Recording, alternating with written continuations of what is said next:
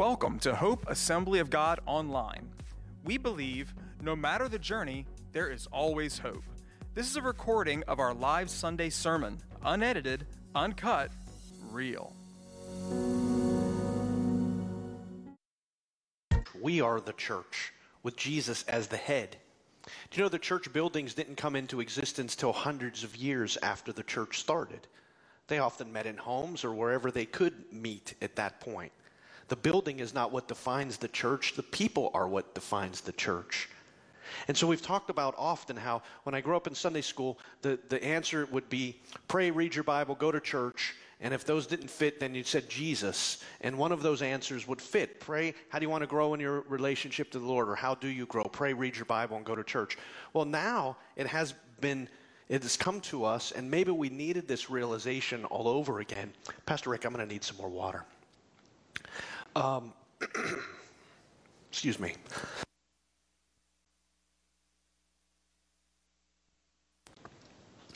This realization all over again that we're to pray, read the Bible, and be the church.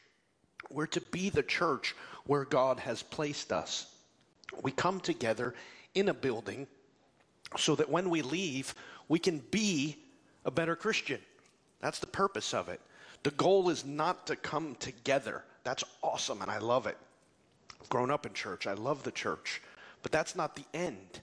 This is the beginning of each week to refresh us, to strengthen us, to challenge us, to encourage us so that we can go and be the church throughout the rest of the week. And one of the ways of being the church is to be kind. Isn't that what? What does God want me to do? What's God's will for my life? Well, let's start with be kind. Be kind to your neighbor. Be kind to those that don't deserve it. Be kind to those that you encounter somewhere along the way.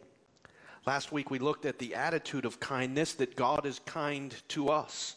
It's His kindness that brings us to Him. It's His kindness that sent His Son to die for us.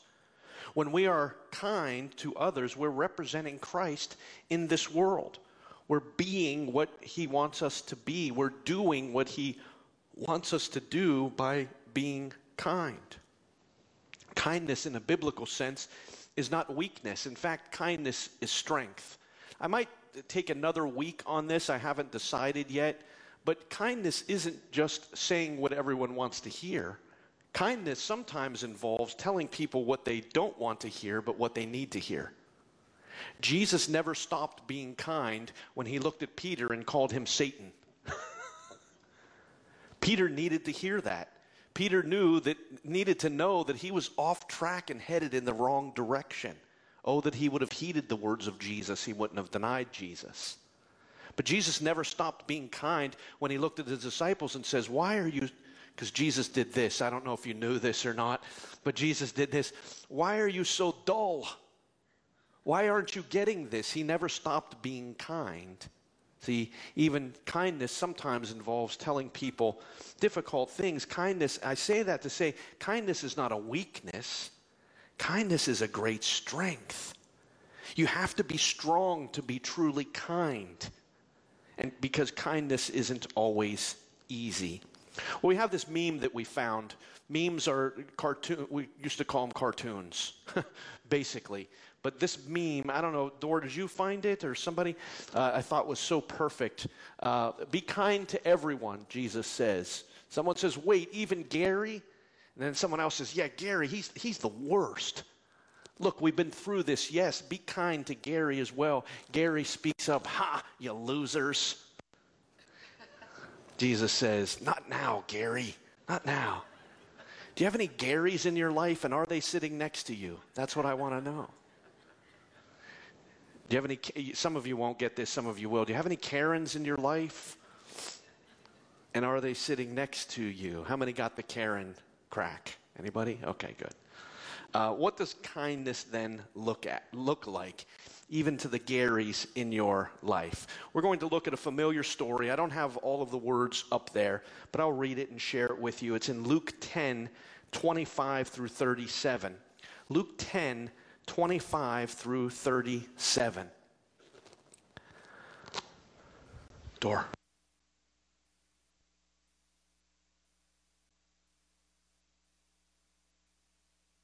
Morning, coughing, nose running. I feel fine, just falling apart. Luke 10:25. On one occasion, an expert of the law stood up to test Jesus. Teacher, he asked, what must we do to inherit eternal life? Again, he didn't care so much. He wanted to see if Jesus had the right answer according to him. What's written in the law? Jesus replied. How do you read it? The man answered, love the Lord your God with all your heart and with all your soul and with all your strength and with all your mind, and love your neighbor as yourself. You've answered correctly, Jesus replied.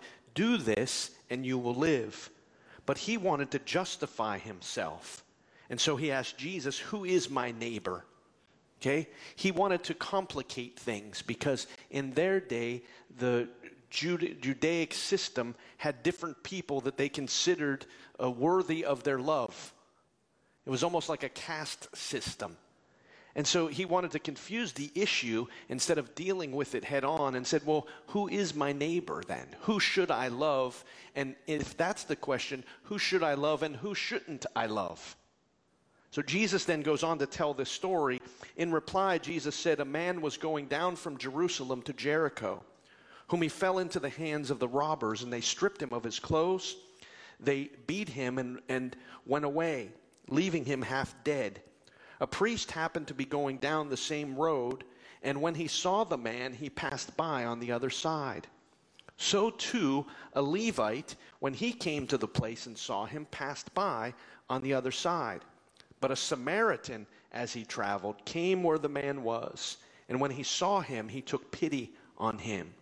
He went to him and he bandaged his wounds, pouring on oil and wine. Then he put the man on his own donkey, took him to the inn, and took care of him.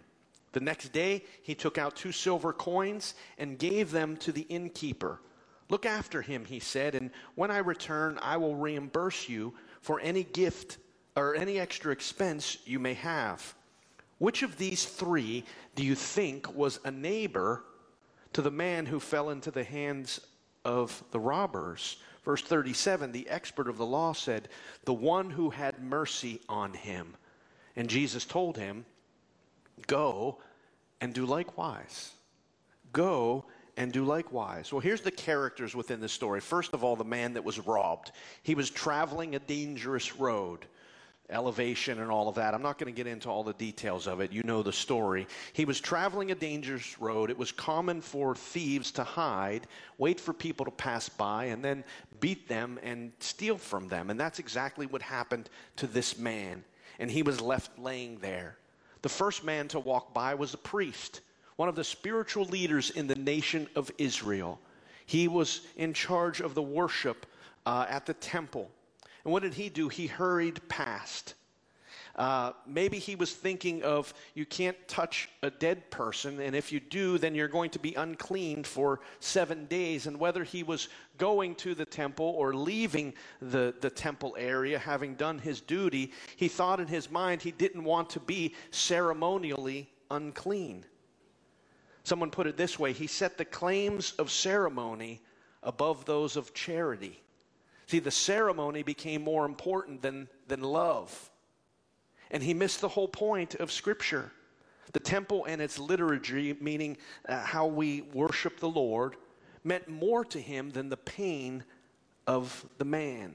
The temple and its liturgy meant more to him than the pain of this man. Do you remember the story where Jesus healed the man with the withered hand?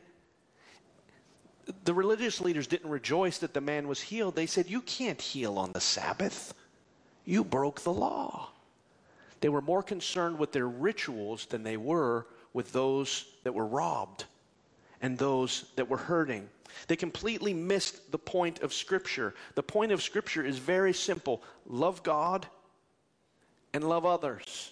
The 10 Commandments are broken into 2 tablets. The first tablet is love God. The second tablet is love your neighbor. It all boils down to that. Even Jesus said, love God with all your heart and everything in you, and love your neighbor as yourself. The priest studied the word but didn't understand the word because he thought their ritual was more important than the man that had been robbed, and so he passed by on the other side. The Levites were helpers to the priests. The Levites would do the work of a deacon, custodian, assistant, musician, movers, and repairman. Maybe the Levite felt he was too busy doing the Lord's work to actually do the Lord's work. See, he thought the Lord's work was found in the temple by, straightening things up or doing what else he had to do. He thought that was the Lord's work, when in actuality the Lord's work was to help this man that had been robbed. He missed it completely because he was doing the Lord's work. And it turns out he wasn't doing the Lord's work at all. Because whatever takes place within the house of God prepares us to do the Lord's work. We worship the Lord, so we take our attention off of ourselves and put it onto Jesus. We give so that we take the focus off of our needs to meet the needs of others. We give so that others can hear the gospel of Jesus Christ. We attend church so that we can be filled, encouraged, strengthened, and learn, equipped to do the work of the Lord. See, the work of the Lord in the house is not more important than the work of the Lord outside of the house. You understand? The priest and the Levites, who were spiritual leaders, totally missed the point of Scripture, which was to love God and love your neighbor. Who comes next? The Samaritan. The Samaritan, Jesus, I love this. He picked the most despised person that he could think of. Excuse some of the terminology that I'm going to use, but the Jews of the time considered the Samaritans half-breeds. Because when they were in captivity by the Assyrians, Jews married Assyrians, and then their offspring became Samaritans. And so the Jews of that day considered the Samaritans the worst of the Jews and the worst of the Gentiles. They were despised. And I think in their minds, even the guy that asked the question of Jesus, who's my neighbor, I think in his mind, he would have said, it's okay to hate Samaritans because they don't love the true God. Jesus even said they worship some other God in John chapter 4. See? I don't have to love them because they worship some other God. I don't have to love them because they stepped outside of God's will and God's plan for the nation of Israel. See, we can have a lot of justification for not being kind to people if we're not careful. But here was a man that was robbed, beaten, bruised. Who helped him? It was the Samaritan. The Samaritan. Generations of hatred came to the surface as Jesus told this story. And don't you love how Jesus used the despised to be the hero of the story? Can you imagine the impact that it had? This Samaritan, although he wasn't born to the right family, he saw the need and he met the need. And then he continued to meet the need. Dr. Tony Evans says this: broken people need someone to show them compassion and give them life. Not merely to talk to them and to pray for them. This priest and Levite had run into an unplanned ministry opportunity and they ignored it. So how does this relate to us and what are we to do? Well, we're to take action. Remember, we talked about the attitude of kindness isn't fulfilled until it's coupled with the action of kindness. That's when it becomes kind. We can have this attitude that we feel sorry for other people or we have empathy for them, but until we do something, it really doesn't become kindness. Kindness is fulfilled in action. And so what is it that we're to do? These are two simple points. You don't even have to write them down. You can remember them. Watch. See the need, meet the need. See the need, meet the need. See the need, meet the need. That's what we're to do. This man, the Samaritan, was a businessman, probably. He had some means because he was able to pay for all of the support for this man. He probably had places to be and people to see and things to do. I'm sure he was as busy as anyone. But when he saw this man, he stopped thinking about himself and started thinking of this other man. Isn't that interesting? The more we think about ourselves, the less we'll see the needs of other people. And the more we see the needs of other people, the less we'll think about ourselves. You see how this works? So here was the priest that had dedicated his life to the work of the Lord, yet missed the work of the Lord. Here was the Levite that dedicated his life to the work of the Lord, but he actually missed the work of the Lord. And here was this despised Samaritan, that he might not have known all the scriptures. He might not have been allowed in the temple, but he was doing the work of the Lord. I've often said this to caregivers, those that are caring for parents or a relative or anyone else that's in need, that can't take care of themselves. I often say this to you're doing the work of the Lord. And some people that I know, they're unable to attend church on Sunday, but they've been attending online church regularly because they care for someone that can't care for themselves on Sunday, and they feel guilt over that. And you know what I tell them? That's okay. God, you're doing the work of the Lord. See, we can do the work of the Lord and miss the work of the Lord. We can worship the Lord and not really be worshiping the Lord. Because you understand, worship comes not from here. It comes from here. See?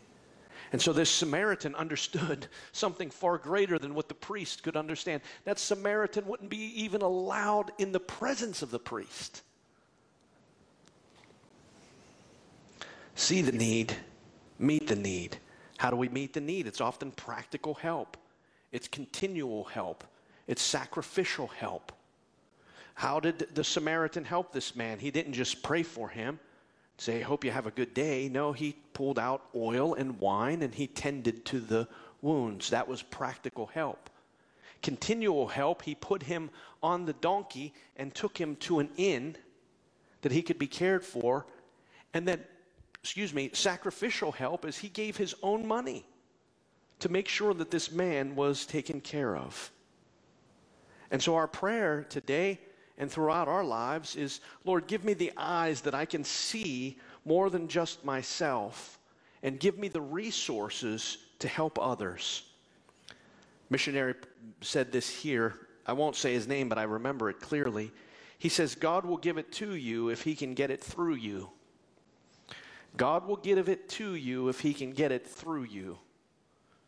And see, sometimes we lack the resources that we think that we need is because we're not using the resources for what God wants us to use them for. I'm going to be careful in this, okay? But the American dream is not necessarily God's dream for your life. Because you can have a big house on earth, and there's nothing wrong with that. Enjoy it. Use it for the glory of God. Tell people the testimony of how God provided for your needs. There's nothing wrong with that. Everything God created, he created for our enjoyment. You can look it up. 1 Timothy 6:17, if you don't believe me. Part B, the second part of it. So enjoy it. I'm not saying that. But please don't ever think that when you get to heavens, God is going to be impressed with whatever you've accumulated on earth. What are you going to show him? Your house? The streets are paved with gold. You're going to show them your car? You're going to show them all the things that you have? Those are all good things. I'm not against nice things. I'm not. But that's not the purpose in life. God's given you that house to be used for his glory. He's given you that car to be used for his glory.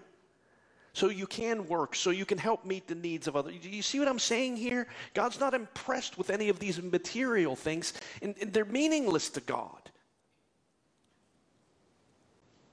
But he'll give it to you if he can get it through you. And I think sometimes people miss the blessings of God because they think that everything that is theirs is really theirs. And we miss that understanding that everything that's ours is really his. And we're just simply stewards of it. The priest didn't get it. The Levite didn't get it. But the Samaritan got it. Practical help, continual help, sacrificial help. Give me eyes to see, resources to help. It's not the cost of caring for others that matters. It's the cost of not caring for others that matters. It's not how it affects our wallet. It's how it affects our Our heart. See? When we see the need and ignore the need, it does something to us on the inside. When we see the need and just reject that other person because they don't fit into our own category, it does something to our heart on the inside. And we become cold, and we become judgmental, and we become critical, and we become miserable. And how long before we've ignored the need so often that it hinders our relationship with God, because God said you can't love me and hate your neighbor. It's not the cost to the wallet, it's the cost to the heart. All of you are generous people, as far as I know. You're godly people, love the Lord. That's why you're here with masks on. I get that. You've helped other people along the way. I know that you have. Some of you, I know exactly what you did to help other people. What does God give in exchange for helping other people? Sometimes he gives resources, but he gives something so much better. Joy. Joy. Joy. Thank you, God, for all that you've given me so that I can help someone else. Thank you, Lord. Isn't joy worth so much more? You know what he hasn't given you when you help meet the needs of other people? He takes away fear of not having enough. Do you know what I've encountered in my life? The people that have the most are often the most fearful about losing what they have. And people that don't have anything, they don't worry about it at all. Sometimes the wealthiest people are the most miserable people because all they can think about is money. Isn't that a sad way to live? See, the cost of helping is not the wallet, it's the heart. What will it do to your heart not to help? And the Samaritan set the example for us. I find it interesting that when Jesus got to who was the neighbor, that the expert in the law couldn't even say Samaritan. He couldn't get Samaritan out of his mouth. He said, well, the one that helped him. So hateful was he in his own heart. What do? We see the need. God, show me the need. Help me meet the need. To the thieves, the traveling Jew became a victim to exploit, and so they attacked him. To the priest and the Levite, he was a nuisance to avoid, and so they ignored him. But to the Samaritan, he was a neighbor to love and help, and so he took care of him. What Jesus said to the lawyer, he says to us, go and keep on doing it likewise, or go and do likewise. Let me tell you one final story. It involves me, but it's not about me. It was a Saturday, and this is going back a few years. I think the kids might still have been home at that point, and there was a knock on the door. And I opened the door, and there was an older lady there. I won't guess her age, but she was older than I was. I'll leave that go. See if I'll tell this story. I was talking to a dear friend on the phone and about someone that had passed away, and I said, how old are they? And they said the age, and I said, oh, I didn't realize she was that old. And then I realized the person I was talking to was about the same age. Boy, you just can't back up from that thing. I just changed the subject as fast as I could get out of there because I knew I had a shovel and I was digging in deep. Anyway, so this lady that came to the door was older. And she said, I'm sorry to bother you, but I have a flat tire. And I ended up being able to stop over there across the street, and I could see her car from there. Are you able to help? Now, those of you that know me know I have no idea how to change a tire. Okay? We pay for AAA for such occasions. And I had no idea, but I said, I can't do it, but I know someone that can, and I'll say his name. I called Richie. You probably all knew that anyhow, right? I said, Richie, there's a lady here, needs her tire changed. You know, I don't know how to do it. And he's like, yeah, I know you don't know how to do it. I'll come and do it, you know. And so he came. And so in the meantime, she needed to go home. And so I drove her home and dropped her off and said, I will come back when your car is all done. He came and he fixed it. And I went back and picked her up and brought her back to her car. But while we were traveling, see, this is the point I want to make. She goes, I've come to many of your Christmas programs, and I knew that when I had a need, I could stop here and you would help me.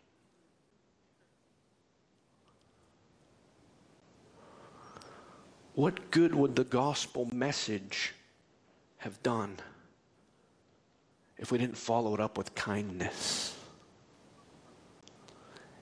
What good is the gospel message if we're too busy to do the actual work of the Lord? You're kind people, I know that. But I'm praying for all of us to have more opportunities to show the kindness of God, because what our world needs now is kind people that set aside race, socioeconomic status, birthright, believer, non-believer, set aside all these categories that the expert in the law had, all these categories that the priest and the Levite had. Just set aside all those categories and say, who's my neighbor? The neighbor is the one that has the need I can meet, that I can show them the kindness and the love of God. Be kind and compassionate, Paul said. Forgive as you've been forgiven in Christ, God. That's what God calls us to. Well, let's stand together and close this time.